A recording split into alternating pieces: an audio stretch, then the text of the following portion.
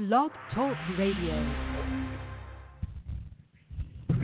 All right, everybody, welcome to another live broadcast of the Real Talk Sports Show. We broadcast to you from just outside of Atlanta, Georgia, just 20 minutes south, here in one of our favorite spots, the Holiday Inn and Suites in Stockbridge, Georgia. And I'm here with two of my favorite guys here. Right to my right-hand side, Mr. Ken Swilling. This guy applied his trade right down at the flats at Georgia Tech, one of the greatest football players ever to lace him up for Georgia Tech. Ken, welcome back, bro. Thank you, Ken, sir. Good to be here. Good to be here. And speaking of welcome back, our good buddy here, the devious deacon himself, is back in the building.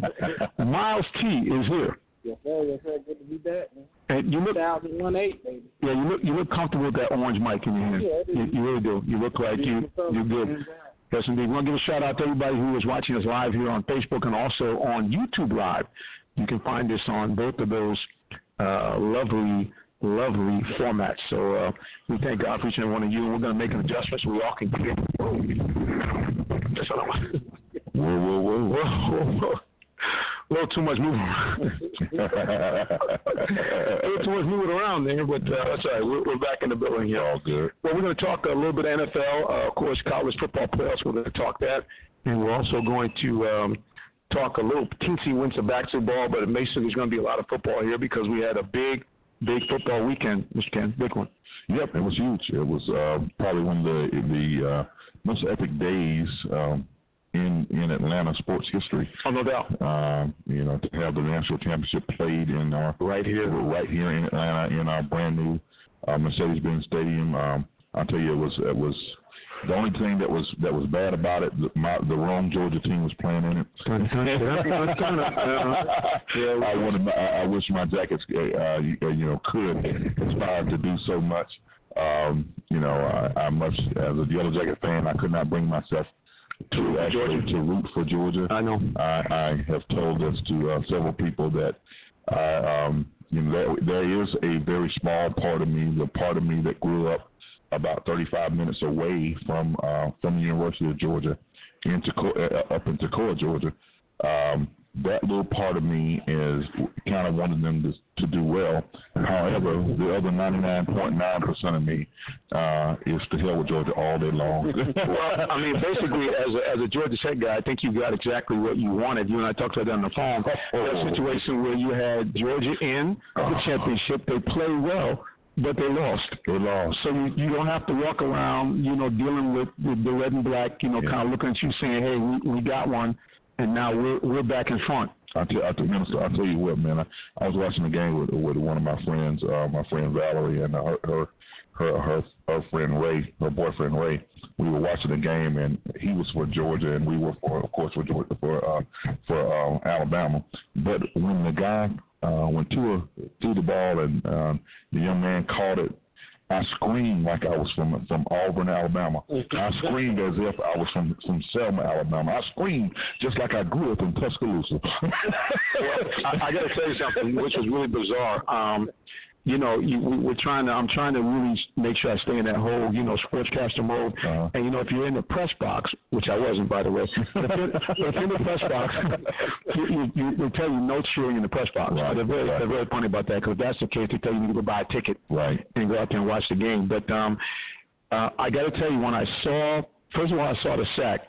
First, I said, game over. Right. Because I said, you already got a guy that shanked stuff from 30. I said, what are you going to do around 42 yards? This game is over.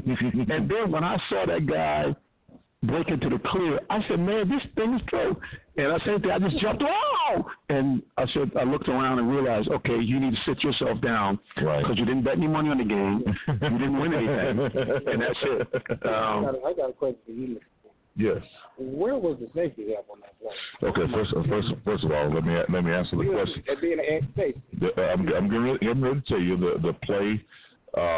They were in cover 2, and it's designed for the cornerback to get a jam or to get the outside guy can't have a free release.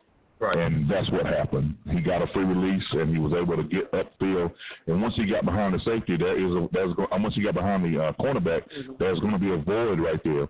But if you get a jam, you can come off the hash. But to the quarterback's credit, he did a good job of looking the safety off. He looked to the right and held the safety, which was awesome. He held the safety just long enough to turn to the left, so he could turn to the left and throw the ball. The thing about it is, the safety misplayed it because he should not have been on the hash, because he should have went. You always taught that even in cover two, no matter what's happening, unless you got somebody that's an immediate threat down that hash or in the middle of the field, you needed to drift off the hash. You needed to be almost in between the hash and the numbers. And then he wasn't backpedaling hard enough. He wasn't deep enough, because as you noticed, when he got ready to turn, he was already behind the play. So so it was one of those things that as a former safety, I know I don't look like a safety now if you look at me on Facebook. He said former safety, the guy, about 100 pounds or so ago, it was one of those things where, I played safety, so I understand the nuances of it and what you're supposed to do, what you're supposed to look at, where you're supposed to be, and to Sanders, Mr. Sanders just didn't play it well. It was sad. I hated it for them to get that close and to be able to taste the fruit, but not be able to swallow and drink it all in. It was kind of all right with me, though. Yeah, I knew I was going to get to that, but let me go back to this whole thing was set up. I mean, Tua in his press conference and even post-game comment, he talked about, this is amazing, this guy's a freshman, okay, coming from literally not halfway, all the way from around the other end of the country, came from Hawaii. Right. He said, as a freshman in the national championship game, he said, when I saw the covers in a cover two, I looked them off. I mean, and you watch the replay, he actually moved the safety with his head.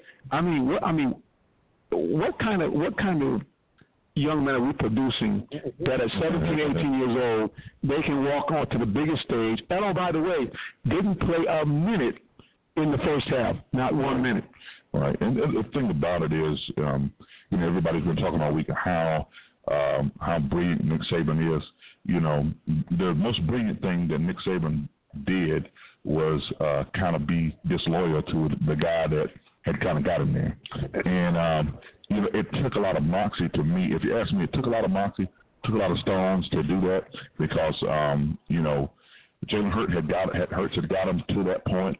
But Nick Saban realized and recognized that it wasn't his night. Right. And, it wasn't like I was telling somebody earlier today, it wasn't like they were down 28-0. Right. They were only down 2 scores. Right. But the way Georgia were playing defense, it seemed like they were down by more. They were down by a whole lot more, just by the way they were starting Alabama's offense. So for him to come out in the second half and say, hey, we're going to make a change, we're going to go ahead and go with Tua, and we're going to go ahead and see what he can give us. And then once the young kid gets in and goes a 3-and-out, then he scores a touchdown and throws a horrible interception. And the first thing he did to Tua was come over and put his arm around Nick Saban and say, Coach, don't worry about it. I got it. Right. I know I messed up. I'm okay. It's going to be all right. And, people are thinking that this was some kind of panic move, or this was something that was, that Nick Saban, panicked in that moment. I think he knew exactly what he was doing. He was able to watch this kid all season long. Right. From the spring all the way to that last week of preparation, and he knew the moment wouldn't be too big for him. He was able to come in and do some things that they needed to do because they needed to throw the ball. They needed to loosen up Georgia. And I was telling somebody earlier this week that it's hard when you prepare for one guy and all of a sudden the next guy is in. Right. And he is the same, but they're so different. But different, because now he is a really threat to throw.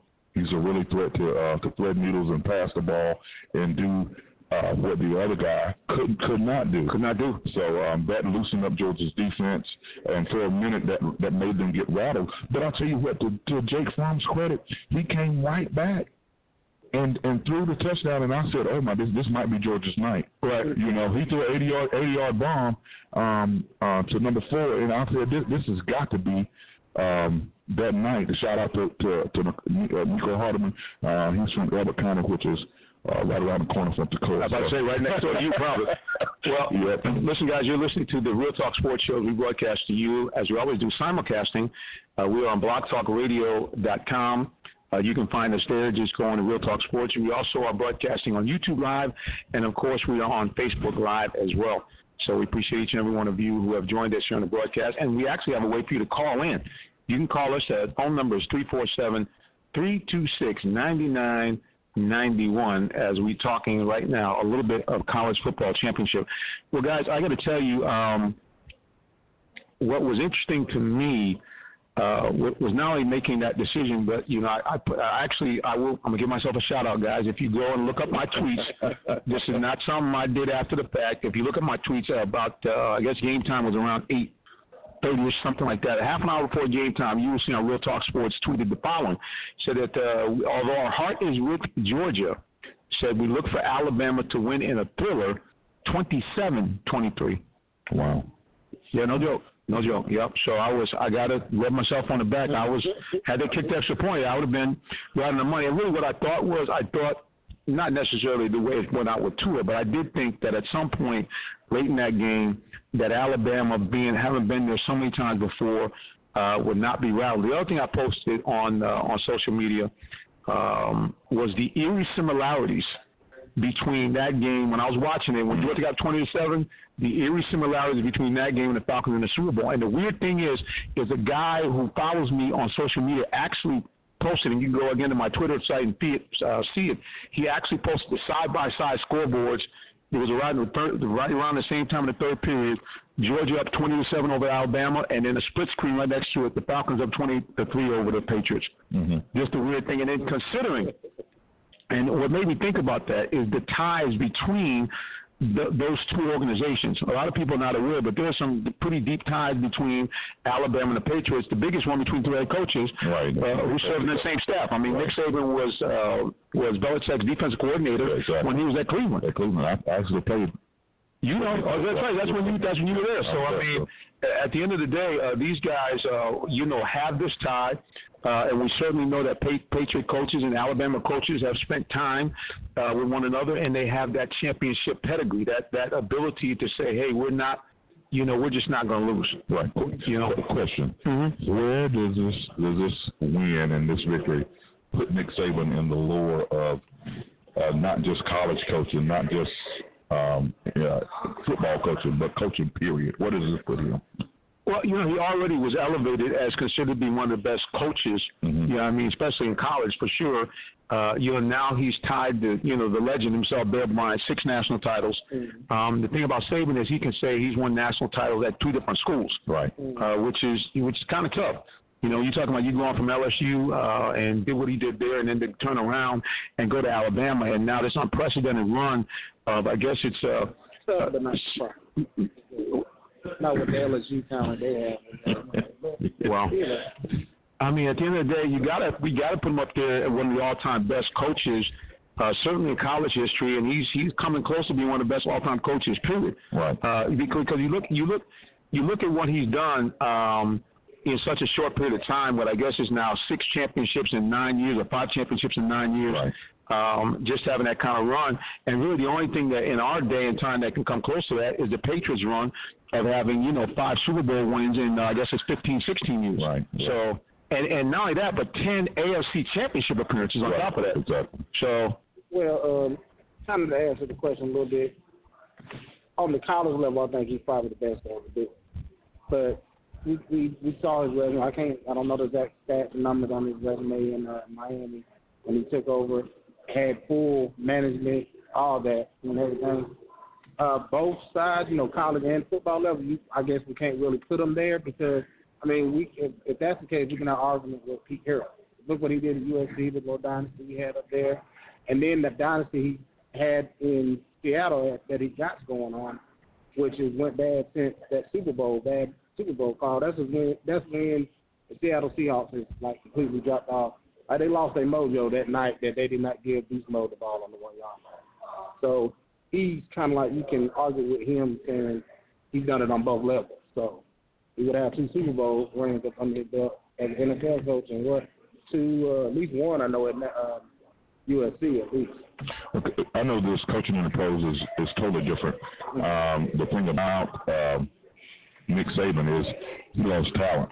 Yep. And when you are a college coach, you can accrue the right amount of talent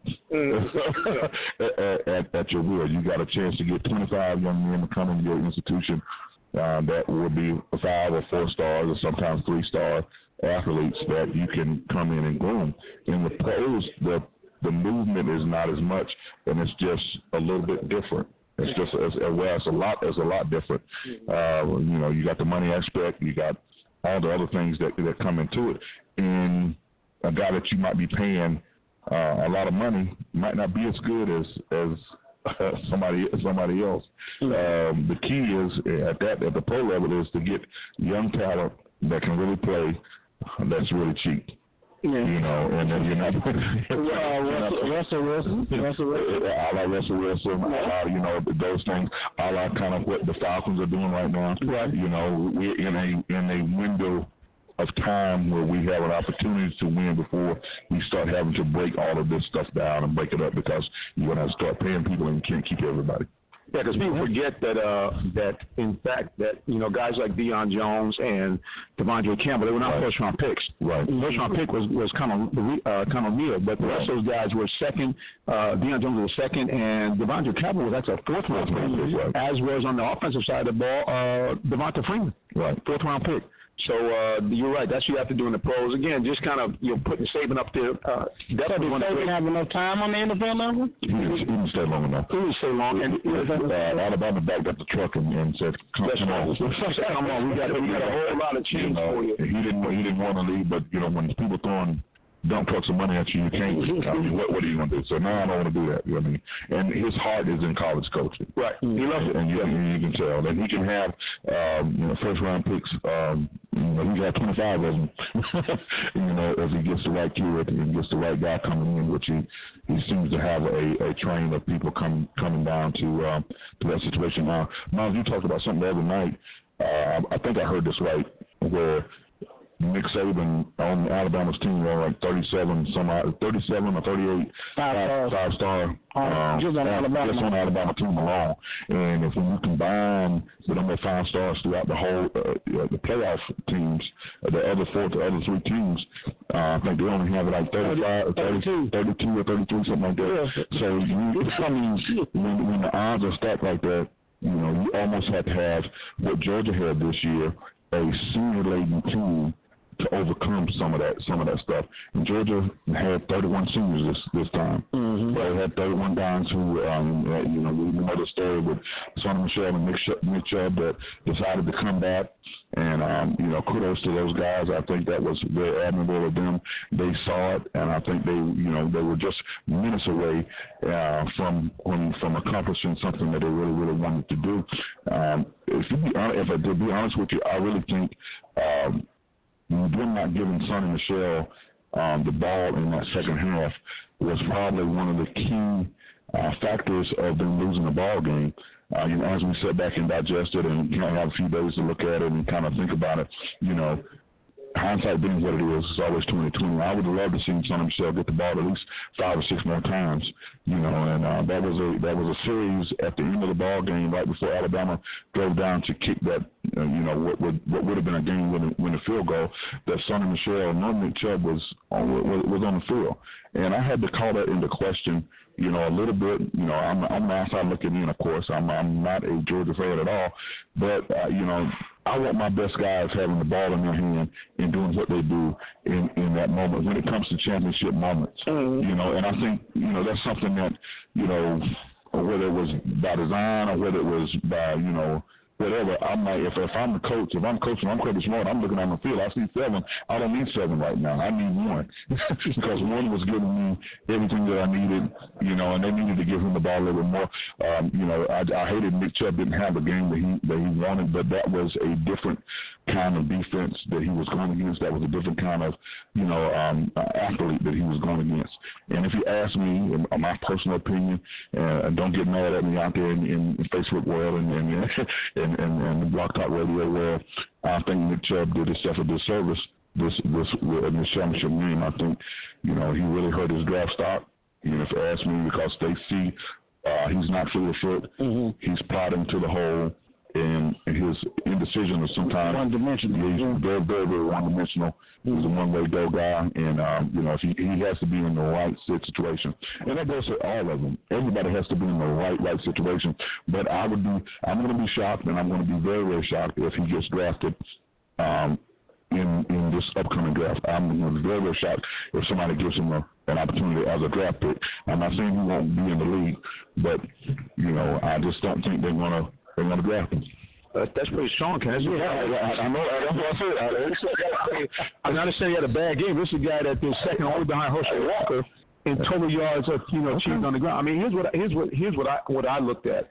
To me, it is why did they win the championship? Because in essence, Kirk got out-coached. Right. I mean, that's really the bottom line. I mean, what you said, first of all, that's why this thing, like someone watching, I said, man, it reminds me of the Falcons. Because if you remember, in that game against the Patriots, Devontae Freeman, as a matter of fact, he even made some comments afterwards, probably ill-advised, saying, hey, if I had gotten the ball more, I'd have been the MVP. Right. And he was right, because the Patriots really had no answer for him for most of that game. And it was the same thing with Alabama. Right. Sony Michel ran at Alabama at will. The other thing which I can't understand is, and to me it was kind of a disservice to Nick Chubb. I understand Nick Chubb is not as fast as Sony Michel, but you can't run on the interior in Alabama. No one can do it.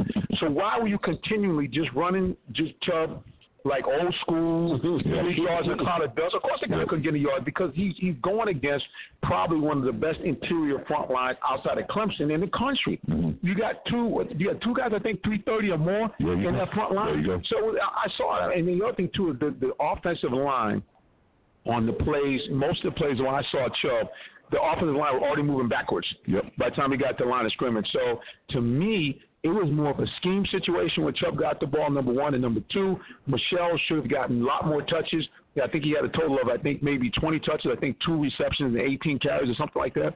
And this guy had the hot hand. Right. I didn't get him. In the second half, the same thing, 20-7. You clearly now you got a 2-score differential. Again, you're really similar to Falcons. Why are you trying? Okay, why are you trying to throw the ball around? I get it. You're saying it's third down. We're trying to make a play. We can't sleep on Alabama. I understand that, but you're in the third period. Sony Michel has run the ball effectively. I'm giving him the ball until Alabama can stop him. Yeah, I agree with that. But and I think your firm had to play better in the latter part of the game, and he was going to play a little bit better. But I think they didn't do things to help him out. You know what I'm saying, now? I think they didn't give him the easy throws. They didn't look for the Ridley kid who was killing Alabama. I think they threw to him maybe one time that whole entire time. Going into that in that third and fourth quarter, that was one pass to him, and he was dominating pretty much the whole night. Yeah. And, whoever was on his side, whoever he was up against, he was dominating them. So it was one of those things where hopefully Georgia learns from their situation, and as I always say, you never know when you're going to be able to get back to a situation like that. You never know when that's going to happen. And I believe in Georgia's case that they will be able to get back into a championship situation, a championship game. That's what you're talking about, Mr. Swilling. That's what you're talking about, Mr. Georgia has set themselves up right now. They can't go backwards. Oh, I understand. You talking about that championship, or I'm talking about on Facebook and on Periscope. I'm going to show you these here. These are the programs for the national championship right here. This is Georgia's, and this is the Alabama Crimson Tide right here. Here's the official program. Let's see. I might get one of them from you before. I know where you're gonna get them from, bro. No, I'm not the national championship. I'm just me, the guy. If I were a guy kind of grab the things I could get out of there. But at the end of the day, man, it was a like I said, I just think it was a situation where the master definitely got the ball second half. He just got out-coached. I mean, he just got out-coached. I mean, we can kind of mess around and say, and then the Georgia fans are hollering about the refs. And yeah, there was some missed calls. Right. Certainly, the offside was probably the most egregious call on the punt. that was probably the worst. But at the end of the day, you still had a 2-score lead, 2 touchdowns, an extra point lead, and in the third quarter, and you couldn't put the game away. So it's. Can I ask you a question real quick? Let's go to the other side of the ball for a second. Jalen Hurts for the whole night or for the first half, he was 3 of 8 for 21 yards. Right. Now, supposedly, Cleveland was supposed to have the best defensive line, best front seven in college football, right?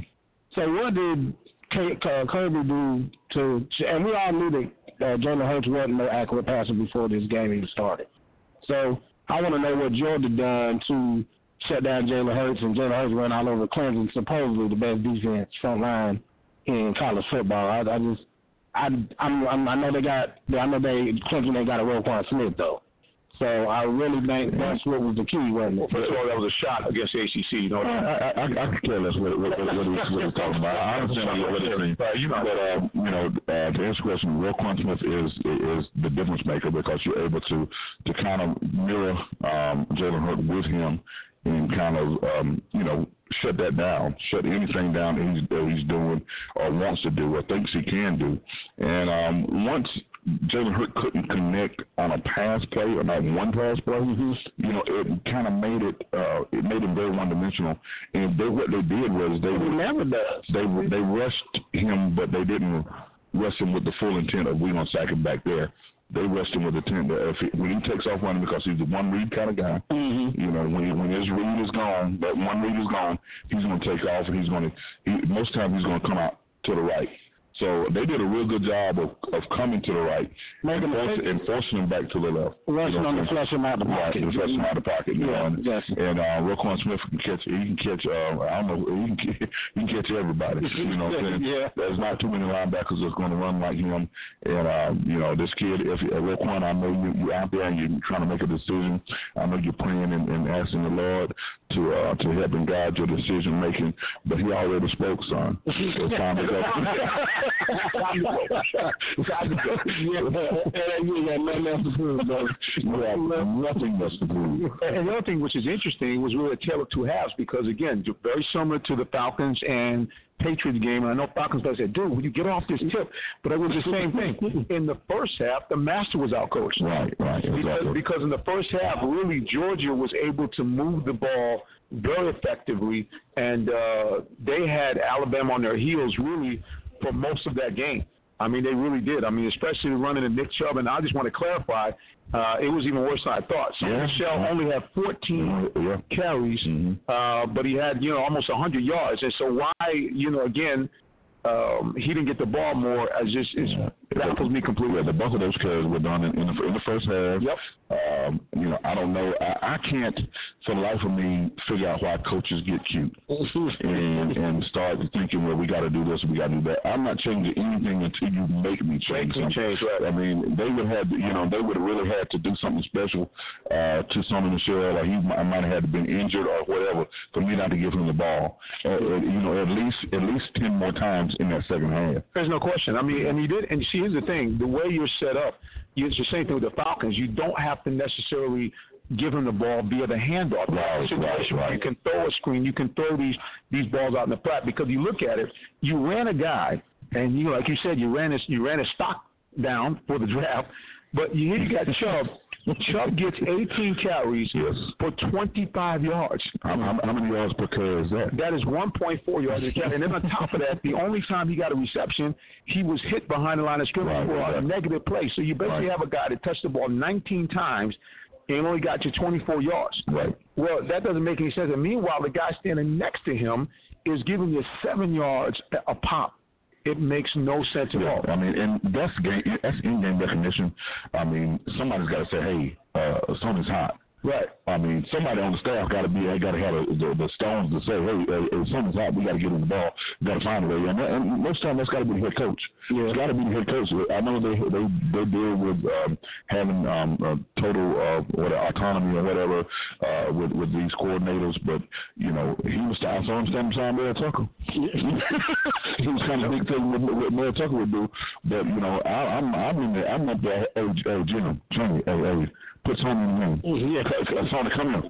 Get in the game. I don't care what we call it. Get in the game. If we look at this, though, last year, I don't know if y'all remember not this last year, just passed, but the year before that, the Tennessee-Georgia game. When Tennessee won that by Hail Mary. Right. Yep.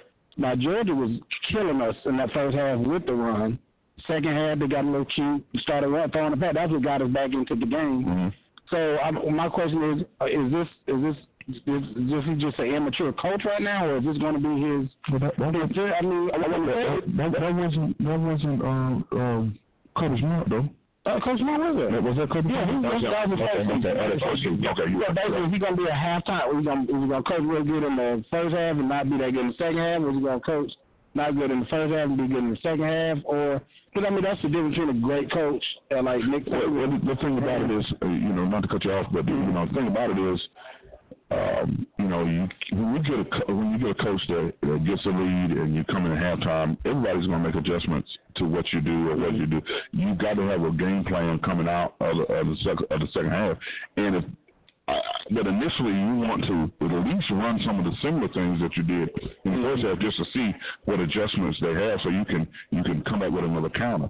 And it did just seem to me that it was just the wrong guy with the ball in his hand. To me, if you ask me personally, that's what happened in that particular ball game. It's just some should have got the ball a whole lot more. They should have tried to get the ball. Jake Fromm wasn't playing bad, but Alabama did enough to get them on schedule. Right. When you get a team off schedule and they kind of lose that momentum, it's up to the coach now to get them back on task, get them back on, whatever you got to do. The play that they had down on the goal line where they went into the little wild dog with Nico Hardman and they ran and he ran it. That was a genius play. Right. But they come back on the 3rd and 2, do the same movement, and I'm sitting here in my living room saying he's getting ready to get a ball to Michelle. Yep.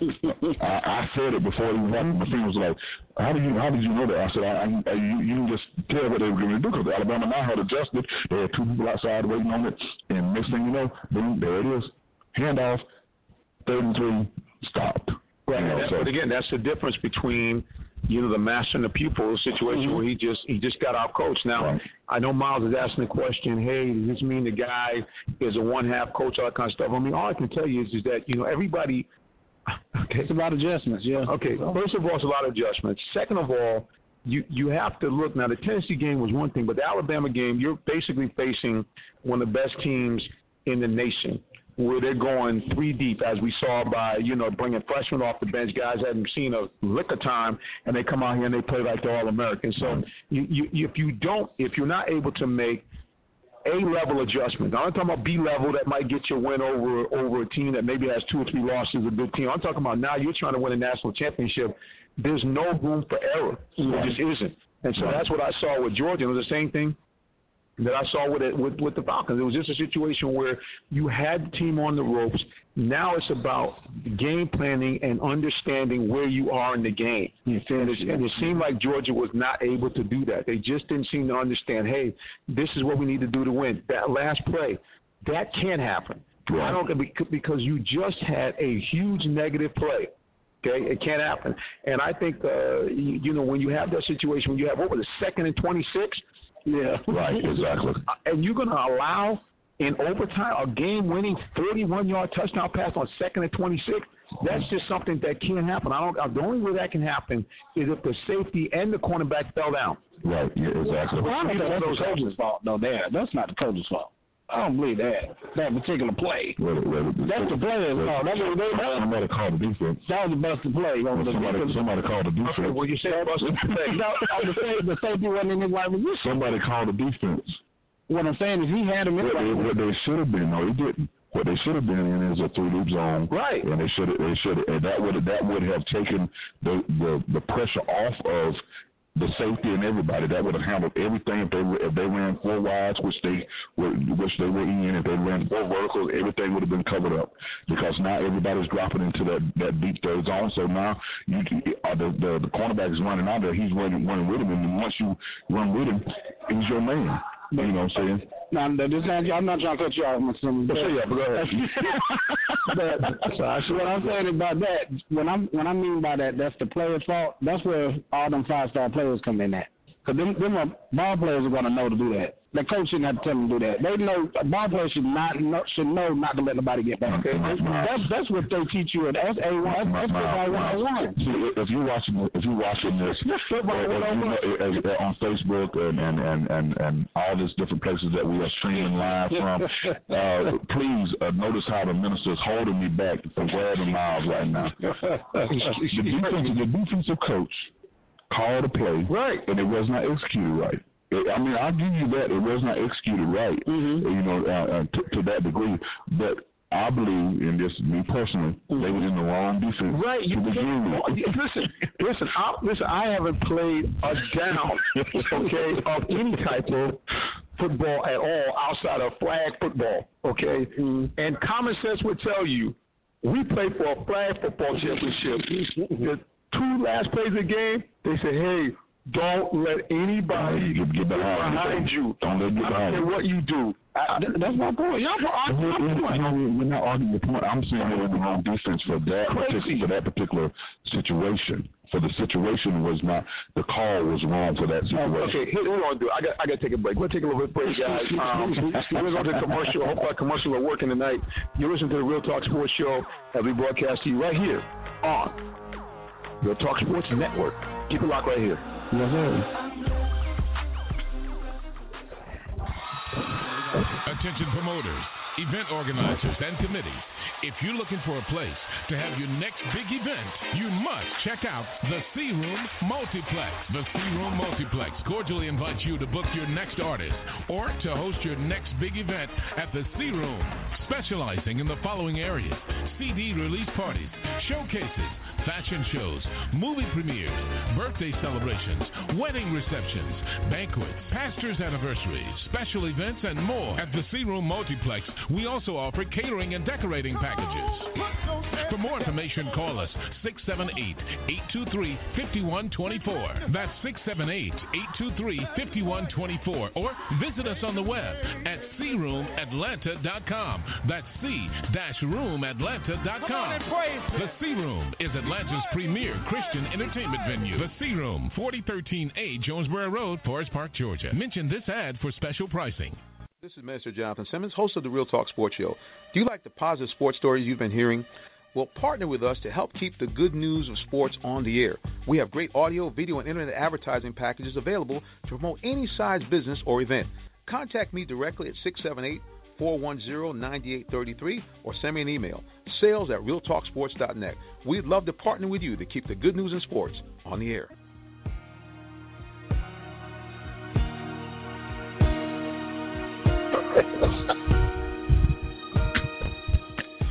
Welcome to the 8. All right, we're coming back live here on the Real Talk Sports Show. We broadcast to you on multiple channels. We're on blogtalkradio.com. Real Talk Sports has their own network. You also can find us on the Real Talk Sports TV network on YouTube. And, of course, you can go to our Facebook page and find us broadcasting to you live as well. And excuse me, one more thing. Those of y'all looking, I got my elbow on King's leg, not my hand, so y'all don't get that twisted up. It's kind of close over here, but it's all good. Now, Miles, you are aware that there's a certain procedure when we come out of the break. I have to finish explaining to people what we're doing. And then if you want to explain to people what you're doing, I'm excited, man. Or you try to keep yourself together, that's fine. But I don't think anybody's concerned about where your hand is or what's going on. I'm certainly not. Right. I need to separate you like that. Right. Slide over a little bit more. I keep trying to tell you in a nice way. Well, we're about to wrap up our college football segment. Again, you're looking forward for the a lot of people talked about there was some national pushback. Of course, you know about this game being an all-SEC championship, of course, being played in the place where they play the SEC title game, being played in the South. There was a lot of pushback, people talking about they won't watch the game and so forth. But here's the bottom line on game watching. If the game is compelling, people will watch the game. That's really the bottom line. This game was very compelling. Have the final numbers come out yet? I don't know. Let's see if we can pop up on here and see if we have anything about the TV ratings about the college football championship. And again, guys, if you want to chime in on the broadcast, we actually do have a call-in line. Call-in line is 347-326-9991, and you are listening to the Real Talk Sports Show. And we're going to take a look and see if we can find what the ratings are here And here's what it says. Playoff TV ratings are up. Okay. It says Alabama's CFB national championship win over Georgia earns the second highest TV bowl rating. So Alabama, what's that saying? I can go here, but that's what it's saying. It says ESPN scores as Alabama wins national title in overtime. It says ESPN scores big ratings as Alabama has scored the national championship. And it says they rise on the return here. Let's see if I can kind of get some actual news from ABC News as we're looking here on various websites trying to get this information for you about where this was in the pecking order. But, again, you have to be deaf, dumb, and blind, and I understand that this thing had to have, huge ratings because, again, you had a game that had a great storyline, the master against the mentor, mentor against the mentee, I should say. You had a situation where you had a team that had been a dynasty versus another team which is trying to, make their own mark in this. So, and then the game went to overtime. Right. And it had twists and turns, ups and downs. You really couldn't turn the TV off. So, I mean, let's see what the headline says here. It says, pushing through, and of course, every time we try to get anything here, they kind of spin us off. It is when we try to get information online and make you do a bunch of ads. And you got to give it up to Georgia, too. They had, in the semifinals, they had a double overtime, and then in the championship, they had an overtime. So, Georgia didn't want their season to end, did they? No, man. You got to give it credit. I mean, even though we can say, and I said it, and that Kirby was out-coached in some key points in that game, there's no question that Georgia, they have nothing to be ashamed of. Okay, let's read it here. So with 16.7 immediate market results across their main channel, ESPN2, ESPNU, and ESPN shattered double-digit rating declines that hit the NFL this season. Oh, wow. So, they said last night's primetime game was up 9% in the early rating over the Clemson-Alabama game of last year, which was an epic game. And it said, this is what you're looking at here. And it said, as it stands, last night's game is the second best metered market result in college football playoff era, with only the 2015 Ohio State-Oregon match topping it out. Of course, that was the matchup with Marcus Mariota and Ohio State with Ezekiel Elliott just running for 200 against Alabama. So that was a compelling matchup. But it said no question about it that they were up 8% all across the board. With their ratings. So this idea that the game wasn't going to be watched because it was a regional game was a bunch of junk, man. I mean, just like you said, too many compelling storylines. That's crazy. I didn't hear that, man. So that they wasn't going to watch it. I didn't hear that. Yeah, people were talking about that. People were talking about how down it could possibly be because you had only teams from the South that were in it, so they were worried about the West Coast and everybody else. You had a cousin in Kuwait. Shout out to my cousin, Berwin Patel Swift, but he was over there. Him in his service too. Yeah, he's over there. He's over there as independent contractor at the moment. Okay. But he was like, I'm going to sleep. I'm going to get up at 4 o'clock. I'm going to so it's just one of those things where people will watch it if there's a compelling matchup, if there is a compelling storyline, people want to see it, people want to be a part of it. I didn't have a dog in the fight, but I'm a football fan. I'm gonna watch football.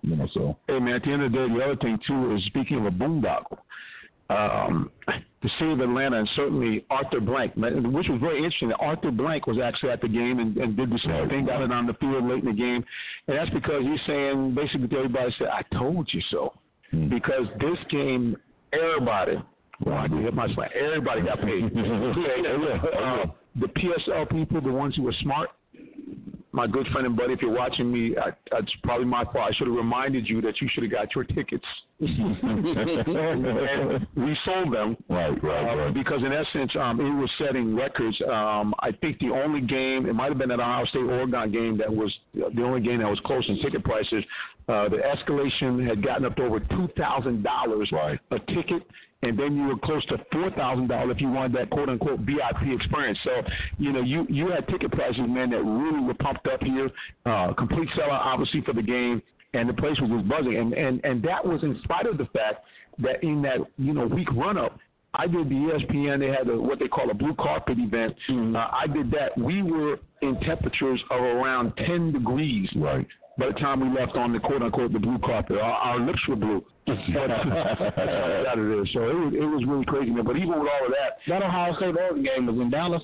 It was in Dallas that year. I think it was in Dallas. That's right. Yeah, but everybody wanted to see Jerry World. Right? Yeah, and that's why I think really drove that. But yeah, man, just a great game. We got to look for Georgia to continue to build on that. They have one of the best recruiting classes in the nation going in, heading into 2018.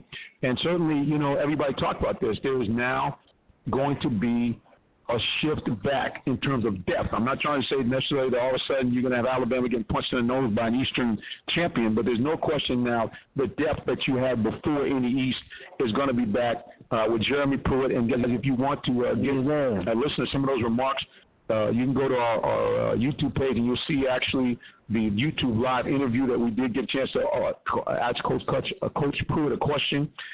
Seems to me to be a stand-up guy, very much like Kirby. Obviously, you have Dan Mullen coming to town as well. I believe he's going to Florida, if I'm not mistaken. So now you have some guys that know how to win. You have some guys that know how to to make plays. So and to get winning ball club. And I think you're going to see an exciting game that's going on. I mean, exciting play that you're going to see in the East as well. So, want to give a quick shout out. You guys might have heard that ping. We're on Facebook Live, so someone did instant message us, and we're going to give a shout out to Patal Samuels. Now, Miss Samuels has a very unique job. She gets involved with women's cricket. She's over the Women's Cricket Association here. We actually had her on last year, and I will tell you guys now, good Lord willing, I don't know if Mr. Miles is going to join us. I might be able to get Mr. Swindler out there because he's like me. He likes to always look at something a little new. But we actually are looking forward to, in the spring, late spring, early summer, to covering cricket. And right now I hear crickets. Yeah, I will say that. If you get us in there, and I'll come with you, but I might not have that much to talk about. People say it's about soccer. I first brought up soccer, my guys gave me that same look. But when they saw the excitement that was generated, the other thing too, the minister, I'm all about the haberdashery. So with cricket, you can dress up very well. First of all, I'm not wearing a two-piece suit. Yes, we were out there. You out there in the vest and everything, man. Well, again, we just want to give her a shout out again. They're having the women's cricket tournament back here again in Atlanta for the Memorial Day weekend. So again, if we're good Lord willing, we'll give them at least a little bit of coverage there. And I've always been intrigued by cricket, to be honest with you.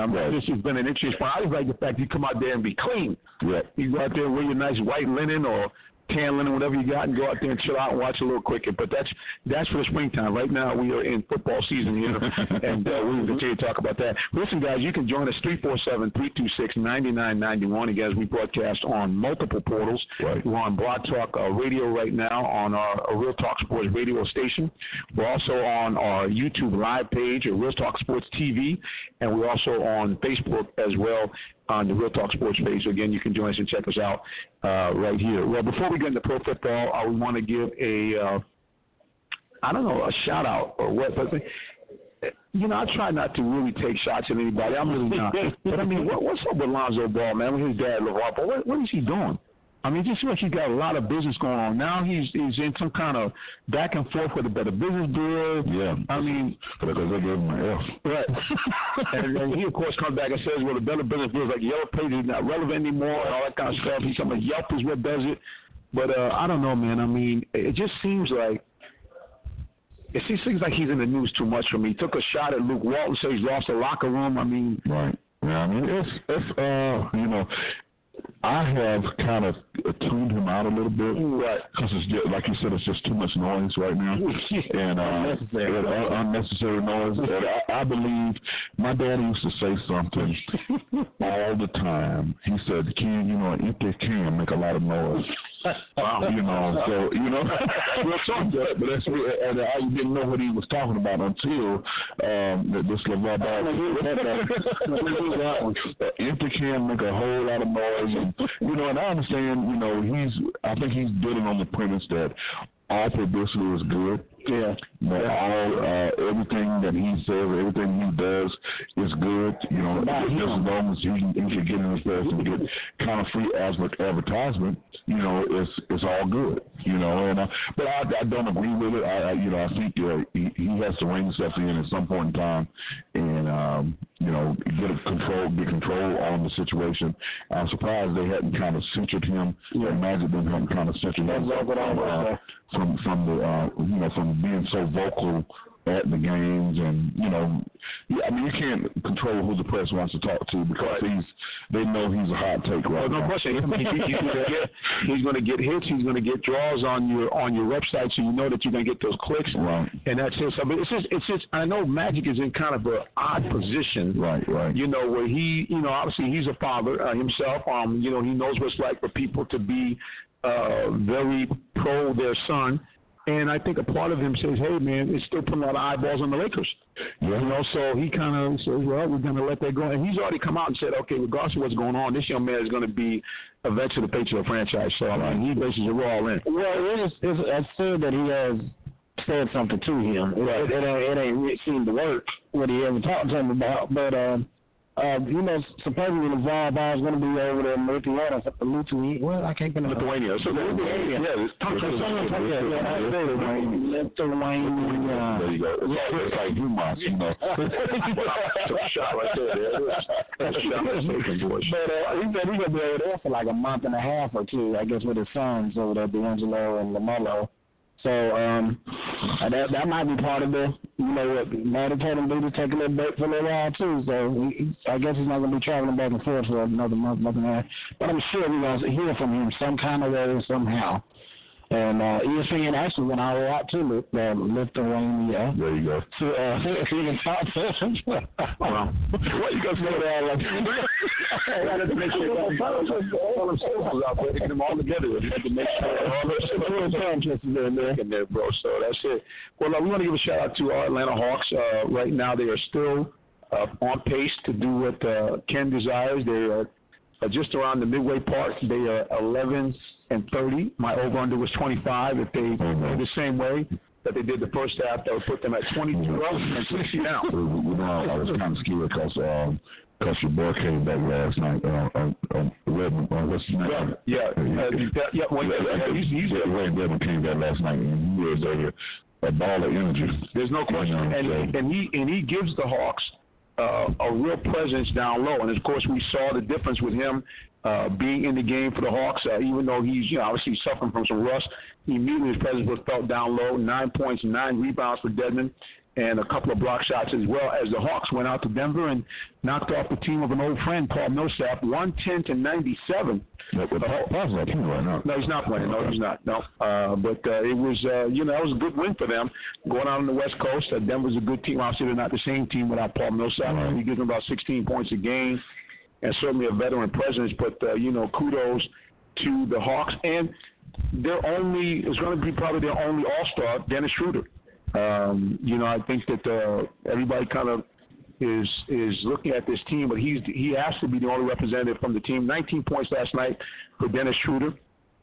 Still having some difficulties getting his shooting percentage up, 6 of 15 from the floor, but again, 19 points for Dennis Schroeder to lead the way for the Hawks. Another good game for Taurean Prince. I tell you, man, if this guy can start getting consistent with scoring, the Hawks can really be a team that, can be reckoned with. Taurean Prince, 16 points, 5 rebounds last night. And we had a Kent Bazemore, decent game from Kent Bazemore. You was going to say exciting, didn't you? Yeah, I pulled up. I said, no, let me not throw the guy under the bus like that. The thing with Kent Bazemore is just inconsistency. That's the biggest problem. They give you 20 points one night, they give you 4 the next, and that's really the biggest problem. But again, big shout out to the Hawks as they went out west and came back with a 110-97 victory, and at the halfway point find himself at 11 wins and 30 defeats. Well, guys, the other big news that, of course, is going on here in the A is the Falcons have advanced to the divisional round of the playoffs, knocking off the LA Rams 26-13 in a game where the defense continues to impress, shutting down a very, very potent Rams team, the team that basically one of the best scoring teams in the league. That was very impressive last weekend. I think the Falcons did you could tell they were battle tested. Right. You could tell who was the senior. Who had 36 guys. You could tell who had experience, and they were able to lean and draw on that experience and come out and really play well.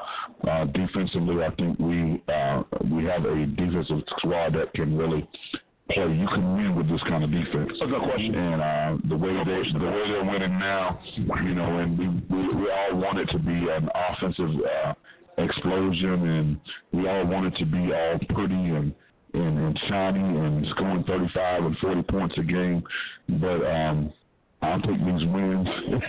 Any way we can get them, especially when you get to the playoffs. Right. As I said, we got a team over the last 5 weeks that haven't given up. Has anybody scored 20 points on them besides maybe the Saints? That's it. I think that was the only team in the last 5 or 6 weeks that scored over 20 points on them. And that wasn't all their fault, all their defensive fault. You know what I'm saying? So you just got to get them in a situation where they can do it. It's funny to me as we move into this weekend with Philadelphia. It's funny that Philadelphia is, they're using all tactics to kind of get excited about the game. Right. Saying that they're the underdogs. They're the first time in history that a 6 seed is traveling on the road and the home team is a 3-point underdog. And of course, the only reason they're the underdog is because Carson Wentz is not there. They're not playing. That's the only reason they're the underdog, because they don't know what the backup is going to do. Nick Foles is going to do. They don't know. They think he's going to play well, but they had a week off to do what they need to do to get it ready. But I think I like the Falcons in this game. I wouldn't be surprised if they win, and I wouldn't be surprised if they lost. I really would. I'm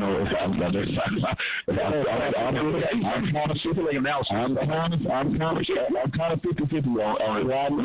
And I really believe that they should go in and we should win. They have just as much lack of experience as the Rams do it, as far as people playing in the playoffs. But at this point in the division round, that kind of matters not. I mean, people are trying to get to that dance. And it's going to be very interesting to see if we can contain J.J., who came up here when he was with Miami and ran wild on us in the second half. So we've got to find a way to contain him. We've got to make a way to speed up Nick Foles and hopefully get him throwing the ball high, get him throwing the ball low, get him throwing the ball all over the place, and play just good solid defense. I'm a defensive guy, so I love that the defense is balling. I'm not an offensive kind of guy, so I really love that the defense is balling. They're doing what they need to do, and we're winning the way that we're winning right now. Well, you got to give especially the Atlanta Falcons offense showed up last week. They played balanced. Played Matt Ryan with 21 for 30, 218 yards, 1 touchdown. They ran the ball like 34, 35 times. 39 was it 39 or so. And they just kept them balanced, kept the defense off balance on LA. And if they keep with that recipe, the way this defense is playing, I mean, there's no reason why they should not win and easily go back to the Super Bowl, maybe, go to the NFC Championship and maybe go back to the Super Bowl, because even with Carson Wentz playing, which Philadelphia would be a better team, the way this defense is playing, I'm still not sure they wouldn't beat them with Carson Wentz. So this defense has been very impressive. Like I said Friday on Game Time Sports Talk Radio, I would take this defense over any team in the playoffs right now, even when the playoffs first started. So, I mean, there's no question. This is probably the way to go for Jacksonville. Oh, yeah. Right now, I mean, I don't know. Maybe you take them over them. I'll take them over Jacksonville right now, honestly. Well, they've been good from the beginning of the year. So Jacksonville was a surprise a little bit. No, they weren't. Their defense was a surprise this year. You predicted Jacksonville to go to playoffs? I didn't predict them to go to playoffs. We're talking about their defense. Their defense was right there on the cusp, and with the acquisition that they made it look as if they would be very special this year. I didn't think they would be this good. I thought it would be very good with Calais Campbell Campbell, adding Calais Campbell, getting Jack healthy, and those two cornerbacks that they have, Jalen Ramsey is probably one of the best cornerbacks. AJ Boye on the other side, getting him from Houston.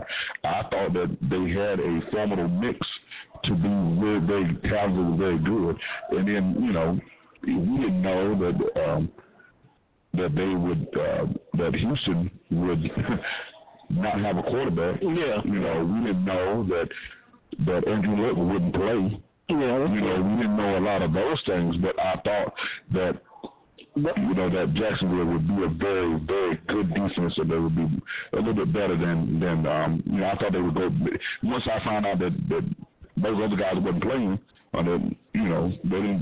It was going to be, they were going to at least make it to the playoff. Well, I didn't see them making to the playoff. That's how I'm seeing getting better from last year. The only question that we had was Bortles, though. That was really the only question that you had. But what I'm saying is, with the Falcons defense, they made it to the Super Bowl last year, and they wasn't that good as they are now. And we knew they was going to be better this year, so I was expecting this from the Falcons defense. Never been out there top 10 defense last year. You did mention that they would be a top 10 defense. And listen, I'm gonna give you credit where credit's due. Their defense, and Ken said that earlier. Their defense is balling out. There's no question about it. And there's not too many to take over. Well, but again, you're talking about a Jacksonville team that they had the highest point differential, I think, in the NFL. Mm-hmm. These guys are blowing people out by again, winning in spite of Blake Bortles on offense, because now everybody realizes we're basically just stopping the run. We put 9 guys in the box. This guy can't do anything. Right. He's terrible. Mm-hmm. I say he's terrible, and now he has the nerve. He has the nerve to actually use your boy in a conversion, saying, well, I don't care what people say about me, because people say bad things about LeBron James. Right. I'm thinking to myself, you could have used another person to compare yourself to. I understand you, because they talked about Jesus. So they talked about Jesus, guess what? They're going to talk about you. But, Jacksonville has found a way to win. I mean, they won an ugly game. If Buffalo could have done anything last week, they could have beat them last week, because Bortles just does not have it, and they've got to make a move at that position, because I think they've got too much talent around. Lamar Jackson, like I say, they've got to do something, and I'm not saying it's Lamar Jackson. I'm saying they've got to make a move and get I would like to see a veteran quarterback come in, somebody that can lead them into a situation. I tell you what, they would be even good if they went by Alex Smith. That's a very good possibility, because clearly Kansas City is ushering him out of the door, right. and well, they are, because they basically you bring a guy in that is considered one of the top 5 or top 3 college quarterback prospects coming out of the draft. You draft him in the first round. Right. Right. So what that telling? Well, wasn't one overall, but I'm saying he was their number 1 in Kansas City. You got a situation where you bring this guy in, and of course, now lights are fired on Alex Smith for the first 7 games. He lights out, and then the guy falls asleep at the wheel. Then he wakes up the last 4 or 5 games of the season, and then they play an unbelievably stupid second half against the Titans, and they find themselves out of the game. Now, people, here's the thing. Speaking of that, we're going to jump into that for just a second before we even talk Falcons. People here in Atlanta, they're going to take shots every time a team doesn't do anything. Oh, the Falcons, blah, blah, blah. But think about the Chief fans, okay, who have been number 1 seeds repeatedly. Right. They have not won a single home playoff game in the last 6 tries. Yep. And that goes all the way back to the Tony Gonzalez team that was 13-3, number 1 seed. They got Ugats. So we can talk about Atlanta all we want about being chokers and this and that, especially before Mike Smith came, before Quinn got here. But even Mike Smith got him to the title game. Right, exactly. I mean, and even in the Mike Vick era, they got to the title game. Yeah. So, at the end of the day, when we look at a team like Kansas City, and I look at guys like, like Andy Reid, he's the outstanding coach, of course he is. Anytime you take a team to 4 straight conference title games, and you get to the Super Bowl and you lose by 3 points to one of the great teams of all time, I'm not going to try to say the guy's a bad coach, but at the end of the day, I mean, at Kansas City, maybe not so nice. Maybe not so nice. I'm trying to figure out, did they lead all the plays for Kareem Hunt in the locker room? I mean, he got that big old chef card he got, right. Plays the dial up. And you mean tell me you couldn't find Kareem Hunt's name on none of them? Right. The guy is the number one leading rusher in the league. Okay, the guy's one of the most explosive players in the league. You got all of this firepower from Kansas City. Right. Nothing. Right. Nothing. Got nothing. And I'm like, okay, so Kelsey got hurt, and you mean to tell me you had your whole game plan was sitting around here the whole night? Because once Kelsey got hurt, everything kind of went downhill. They completely lost. They looked like, well, doggone it, I guess we're going home. Right. Got Alex Smith. That's not really necessarily his fault. No, we're not blaming Alex Smith for that. They actually I'm out the door then. I mean, you already know Patrick Mahomes is there to take over that job. Right. He's there. He's got a cannon. He's got a cannon for an arm. The guy can make any throw. And he's under a rookie contract. Right. Alex Smith is 34 years old. Exactly. And he's been inconsistent in his play. So that's it. But they're gonna, they get him out of there. Yeah, and Alex Smith, and he is the reason I say he'd be a good fit in Jacksonville because Jacksonville need a game manager. Right. They need a guy that's not going to put them in harm's way. They need a guy that can make all the throws, that can do everything that he does and offers to a team, and and that can be kind of that consistency that they need at that position, right, and not hurt his team. Now he's that kind of that guy, and I think he'd be a great fit for them. But I'm not putting all my. I wouldn't put all my. I wouldn't put all my marbles on my money on Mr. Pat Mahomes either. He's not proving himself. So, but like you said, they're getting him for like cheap or whatever. They're not gonna have to pay him a lot of money, but he's not proving to me either. He's a Texas Tech product, which every Texas Tech quarterback throws for 6,000 yards a season. So he's not proven yet. Even though his intangibles are good, but he's not proven yet. Okay, the only way that he's going to get proven is be put in the fire. That's true. And the only way that he's going to get put in the fire is that Alex Smith is gone. Well, I would draft something else this year just in case he doesn't work out.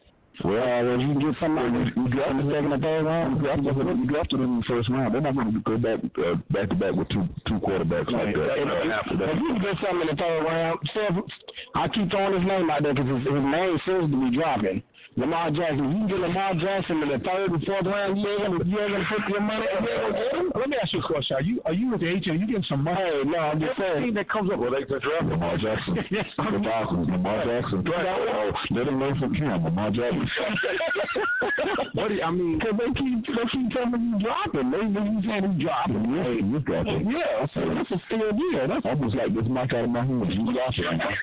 He's dropping, man. I'm telling you, he is dropping, man. I hate to say it, and I hate to see it. That game, okay, and I agree with you. Mm-hmm. I love his talent. I love everything he does. The problem I have with him is poor footwork. His feet are hard in the pocket. Mm-hmm. I think he is a one read kind of guy. He doesn't run regularly like he normally would do, but in that league at the next level, he's got to be a little bit more precise. He needs to get with a quarterback guru of some sort and learn and work on what he needs to work on his footwork, work on all the things because he has all the talent. He has a nice arm, has all those things that you look for. Has the speed. Nobody's going to run a 4.3 or 4.29. Nobody's going to do that, at that position. So he does have that talent that's going to, probably supersede anybody else's talent, but they just don't. He just has a bad grade right now. That game hurt him. That bowl game hurt him. That really hurt him. And since that bowl game, everybody's talking about Lamar Jackson is dropping. He's dropping. Got right into my lap. Things going on. But Mr. Arthur Blanco, they're giving us round. Round on that about 3 or 4 more years now. Listen, I mean, at the end of the day, I like Lamar Jackson. I like his running talent. I like his big arm. But you have to be able to, in the NFL, no matter how much you have those talents, you have to be more than one read guy. It's just the way it is. I mean, you have to. Can I ask you a question? If you do draft him, say he sits 2 years, he's talented enough. You can even put him in at receiver or something, doing some. Why would you do that? I'm just saying. I'm not talking about playing him regularly. I'm just saying some special plays, You're not going to put him wide receiver. I mean, if you're telling me you're going to put him in on special plays, when you're expecting to run, but you're not going to put your quarterback and play him in another position, because if that's the case, you might as well say, listen, man, okay, we think that you can really help us as a slot receiver. If you want to play that, you can make our team. You want to be slash. That's what you want to do. And then, if we sit out in 2 years, we're going to say that we go in there and we use you some special plays on the offense and the receiver, give you a quick screen and run in the way. I'm trying. That's what I'm trying to tell you. That's a Nick Saban move right there in that second half. I'm trying to tell you that. So now you Nick Saban. No, I'm just saying that. that's a move. Someone else. You got to use your talent, man. I'm trying to figure out. So, Lamar Jackson is always at the top of your list. Who else at that position? I know we kind of off of it because that's what Miles does. He'll bring you. Who else is on that list from this year's quarterback class that would be sufficient for you? Baker Mayfield would be my first one. Oh, Lord. He'd be my first one. So everybody that's from Martin Club, that's who you want. Oh, definitely. But to Miles' defense, there's no question that the game is changing in the NFL. This idea, and I forget who wrote the article, this idea that you're going to draft a drop-back quarterback with the speed that you have at defensive line and linebacker, so we're just going to drop back and we got to, get these 5-star offensive tackles. It's not going to happen. Your quarterback is, I'm not going to say you have to have a 4-3, but he's going to have to move around the pocket. And because listen, even as much as we kill Matt Ryan, Matt Ryan in the pocket does find a way to kind of slip and slide and move around. Right. And then here's the thing. The games that the Falcons really win are games that he's actually ran 3 or 4 times to pick up key first downs. But you have to be able to run the ball some. So I agree with that. I agree with that 100%. But the reason the game is changing in the pro level is because it's so different at the college level. It's so different at the college level, from the line to the quarterback play. Not many systems run pro style quarterback. Pro style quarterbacks. I think we're really seeing the last breed of pro style quarterbacks of just pocket passes. I think this is it. Brady, Rivers, Breeze, all these guys. I think this is it. I think this is going to be just mobile quarterbacks all over the league. All right, let's take a look at that. Okay, you would think that you start to see some more of that now. All right. In your mind, look around the league. Okay, who do you really have that is a running quarterback that is actually a good one? That's what I'm talking about. It's coming now. That's what I'm saying. This is the last. I mean, there's only about 15 good quarterbacks in the league. It's that big. All right. Well, but I'm just saying that the elite guys that's in the league now, they're mostly pocket passes. The real play is elite. The elite guys are mostly pocket passes, and I think this is about the end of it. Let's say we're 40, 36, 37. Generation, the next quarterback is coming up. This is going to be all mobile guys coming. I think there'll be more mobile. I think I would agree with that. There'll be more mobile than what we see today, but still the guys has to be active. I mean, you think that you're going to see the NFL go to a spread all the time where you got guys just running around and playing like that? It's not going to happen, because what will happen? You get your quarterback killed. Right, and number one, you don't have enough people. Right. So you're just not going to be able to do it. We're just going to take a quick break again, then we're going to come back and close out the broadcast. You're listening to the Real Talk Sports Show as we broadcast to you from one of our favorite spots, the Holiday Inn in Stockbridge, Georgia. Keep it locked right here. Yes, sir.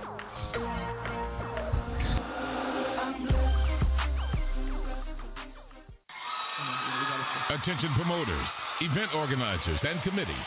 If you're looking for a place to have your next big event, you must check out the C Room Multiplex. The C Room Multiplex cordially invites you to book your next artist or to host your next big event at the C Room, specializing in the following areas: CD release parties, showcases, fashion shows, movie premieres, birthday celebrations, wedding receptions, banquets, pastors' anniversaries, special events, and more. At the C Room Multiplex, we also offer catering and decorating packages.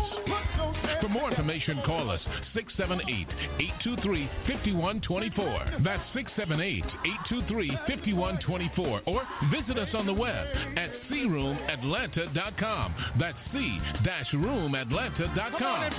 The C Room is Atlanta's premier Christian entertainment venue. The C Room, 4013A Jonesboro Road, Forest Park, Georgia. Mention this ad for special pricing. This is Minister Jonathan Simmons, host of the Real Talk Sports Show. Do you like the positive sports stories you've been hearing? Well, partner with us to help keep the good news of sports on the air. We have great audio, video, and internet advertising packages available to promote any size business or event. Contact me directly at 678-410-9833 or send me an email, sales@realtalksports.net. We'd love to partner with you to keep the good news of sports on the air.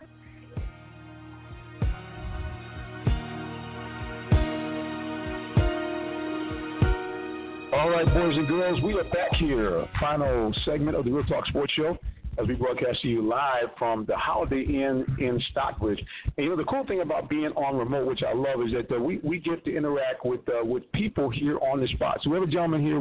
He walked by, and you guys were watching us on Facebook and on YouTube Live. He's wearing the Saints outfit there, but who that, baby? Who that? There we go. Well, speaking of who that, we're going to shift gears here real quickly. First of all, you got to give a shout out to the NFC South. 3 teams in the NFL playoffs, and 2 of them still around. Oh yeah, Carolina, the Saints, and the Falcons. Hats off to Carolina. They did play a good game during the regular season. The Saints pretty much slaughtered them, and during the playoffs they had their own. In fact, my heart was beating a little fast after the game. One of the things that we've been talking about, even in the college championship game and some of the other games, some really strange coaching decisions. Because at the end of the day, if you really think about it, and he did the same thing against the Falcons, Sean Payton made some calls down the stretch which really brought both the Falcons and Carolina back in the game with an opportunity to win. Of course, matter of fact, the game here it cost them the victory here. With a really, you can't play for a win. This is not baseball. You play for the win on the road. You don't do that. You play for overtime and then let the chips fall where they may. But before we go on, just give us your first name again here. Give us a shout out. My first name is Bill, and who that? I want to say everybody back. Say hi to everybody back in New Orleans, and I'll be watching the Saints game Sunday. That's for sure. Speaking of those Saints, obviously again knocking off Carolina is very, very rare. You can beat the same team 3 times in the season, but now you're facing really. If you look on both sides of the ball, probably one of the best teams still left in the playoffs with the Vikings. What do you think the big key is for the Saints to be able to pull this thing off on the road? All right, so I don't think they're going to pull it off. I know they're going to pull it off, and I'll tell you why. Okay. I like that. No. I'm going to tell you why. Okay. The Saints played the Vikings the first game of the season, right? Mm-hmm. When they played them, they didn't have the 2-headed monster. True. At least they not the way it is now. No. They had Ingram, and they also had Peterson. Right. Okay. That's right. Camaro's on the bench. Right. Yeah, Camaro was on the bench. So Peterson was playing. Right. And nobody knew who Camaro was. So that's something that Minnesota's got to watch out for.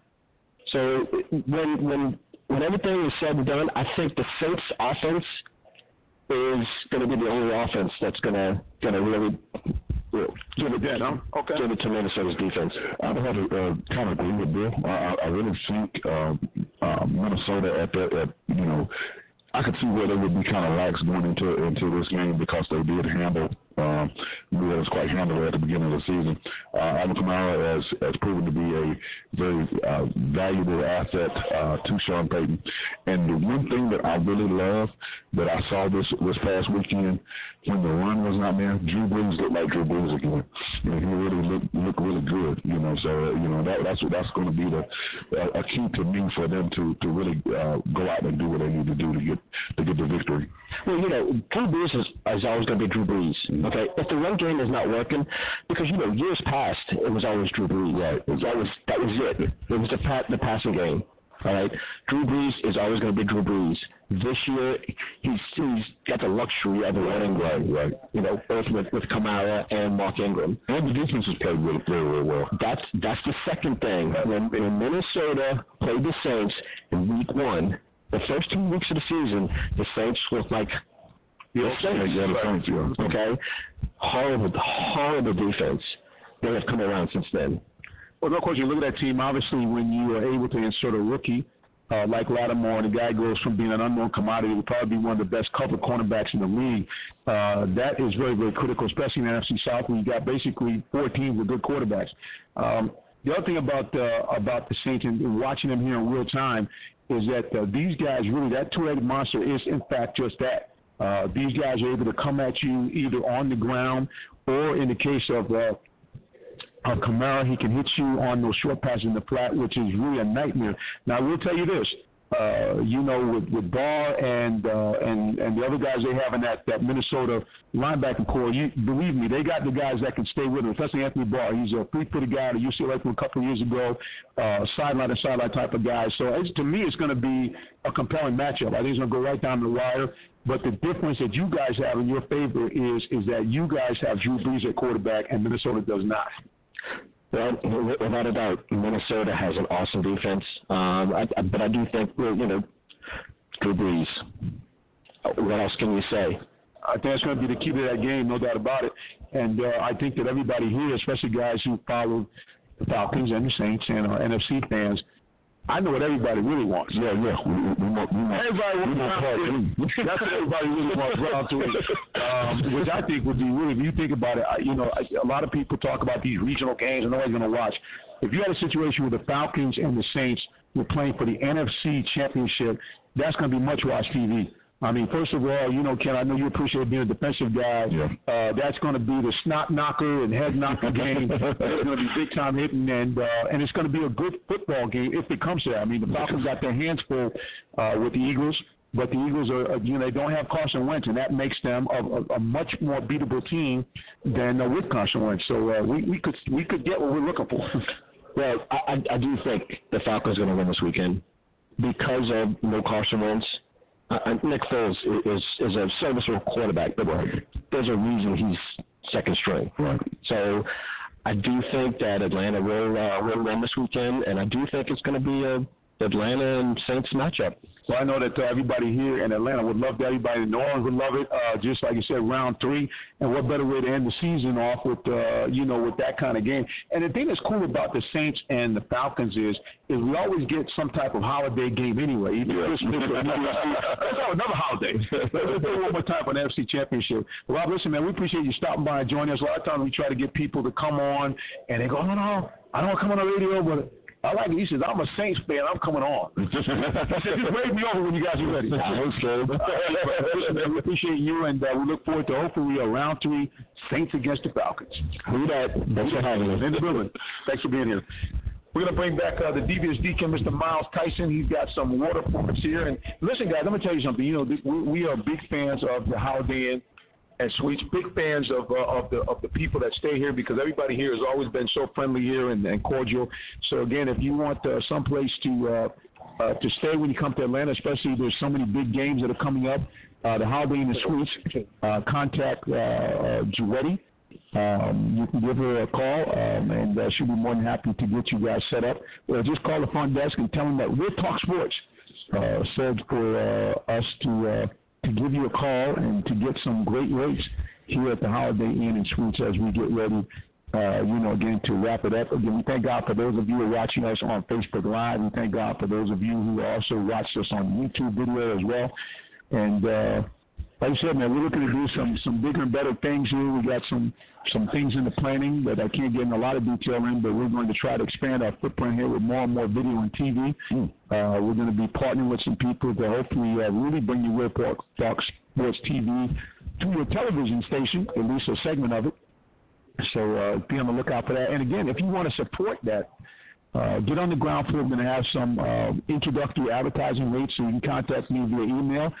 Jay Simmons, that's JSIMMONS at RealTalkSports.net, or you simply give me a call on the cell 678-410-9833, and we would love to let you get in on the ground floor as Real Talk Sports Show is looking to expand its footprint into television. So again, stay tuned and check us out as we grow and grow. But guys, I think these guys hit it on the head there. Saints and Falcons both have a legitimate shot. You know, both those teams are geared to beat the two teams that they're up against. So I would think there's going to be we got a good shot, man, to see Saints and Falcons round 3. That would be good. That would be good for both cities. Yes, sir. We said it before we even started. There's nobody in these playoffs right now, from the NFC side that we should fear. Nope. And I believe that the Falcons have kind of hit a stride in that moment. And Dan Quinn has kind of built this team the right way, and they're peaking kind of at the right time. It's crazy that Philadelphia was even trying to call that the underdog card and wanting to be using that as a rallying cry, as motivation to at a home game. You know, and my thing is, if you got to do all that to get ready, then not right. Something's not right. You know, there's something not right in the house. So I'm thinking myself, I'm like, shoot, none of them we always underdog. We always the guy that's forgotten about. And what's going into the playoffs that way, last week, everybody said LA was going to do this. Everybody said LA. I mean, everybody. So maybe one outlet. Actually, the only people that actually picked us, believe it or not, was NFL Network. They were the only guys that came out and said that because of what you talked about, the fact that the defense looked like it was really catching its stride. But you're right. Everybody else outside the NFL Network, they weren't feeling Atlanta at all. I was awesome. Yes, I was. Okay, please tell us what network that you were on. The best thing that you on one now. Could have said you on Real Talk Sports Network. There you go. And we've been giving kudos when you want to cook or something. I really do. Some fries from the barber shop. I got to tell you something, guys, about their food. Okay. The burgers here, the reason why they smell good is because they do something which is a little different. They actually have a 3-beef grind. They actually use a brisket. Wow. They actually use a regular beef and then some type of other upscale steak. So they actually take 3 different cuts of meat to make that burger. And I got to tell you, the burger it's kind of a unique smell to it. It's very tasty. Well, I'm giving it a taste one. Taste and see. The burger was good. We're going to do that in a second. Again, if you guys want to come out and join us, we're looking to come out here on Thursday nights and have a good time. And like I said, if you're here in the audience, we'll be more than happy to get you on. The other thing, too, if you're a business, you have a unique opportunity to actually do a mini commercial on the air. Not just your standardized 30-second blah, blah, blah. You can come out here, and we'll let you come on and talk to people for a couple of minutes. And, of course, then we'll have the video available to replay as well. So, again, come on out, man, and check us out here at the Holiday Inn right here in Stockbridge, just minutes outside of downtown Atlanta. And real quick before we get out of here, your picks in the AFC. We got Pittsburgh with, once again, low drama. With Le'Veon Bell once again talking about his money. Yeah, that was crazy. Well, unfortunately, that's not good because the last time a running back said something before a big game, his team lost. Yeah. I'm just saying, Devontae Freeman, his people made a little trip for the Super Bowl. No, and one thing is, okay, y'all had all last week to do all that. Right. Now you want to get into the. And I understand this is the week when the game is, so everything's going to be hot. Everybody's going to have a hot take. Why are we talking about after season? I want a guy that's committed to winning right now. Well, I guess he's thinking, well, we work for Devontae Freeman, and he's I'm better than him. It might work for me. That might work for me. And to Devontae's credit, at least when he was running the ball, he had an outstanding Super Bowl. Now, blocking, that was another situation. We're looking for Pittsburgh to get some revenge on the Jaguars. Certainly, Ben's not going to throw 5 interceptions again. No. That's not going to happen. He's not going to throw 5, but they're not winning. Oh, no. Don't do that. I got Jackson. I got Jacksonville coming going into Philly Nation and coming back with a victory. I'm telling you right now, Jacksonville is the most dangerous team. They are dangerous. They are dangerous. It's starving right now. I'm trying to tell you, don't be surprised. Don't be surprised. You get those 5 interceptions by yourself. I got to go on the other side with an upset. I'm going with the Tennessee Titans over the Pittsburgh Steelers with the drama that's going on down there a little bit in Foxborough. And I got Tennessee over. We didn't expect you to be anything less. You want to stay with your team and with your state and with your city and all that good stuff. So I understand that. And to be honest with you, if Tennessee go there and kind of bring in a game out and make it ugly, they might can do something. Right. I mean, they can definitely make it a close game. And we saw that they do have the ability, if all things are right, to be able to, do some things because Mariota is one of your favorites. He can, in fact, keep drives alive in the seat. And he does have a good arm. Let me tell you something, Minister. I know we got to go, but Mariota, man, last weekend, I was sitting there. The play, when he threw it and got a bad return, that was crazy. But the play when he handed the ball off on the third down in the game, he handed the ball off to the big fella, Derrick Henry, and he come around and knew he made the wrong move. Right. But he sprung it and made the block just wrong. That's right. I mean, you gotta want to pay. What makes the other players on the team want to pay for a guy like that? And then the way he caught that touchdown pass earlier, that's a magical season moment there. That's what happens when you win Super Bowl and you're supposed to. Okay, well they might make it for that.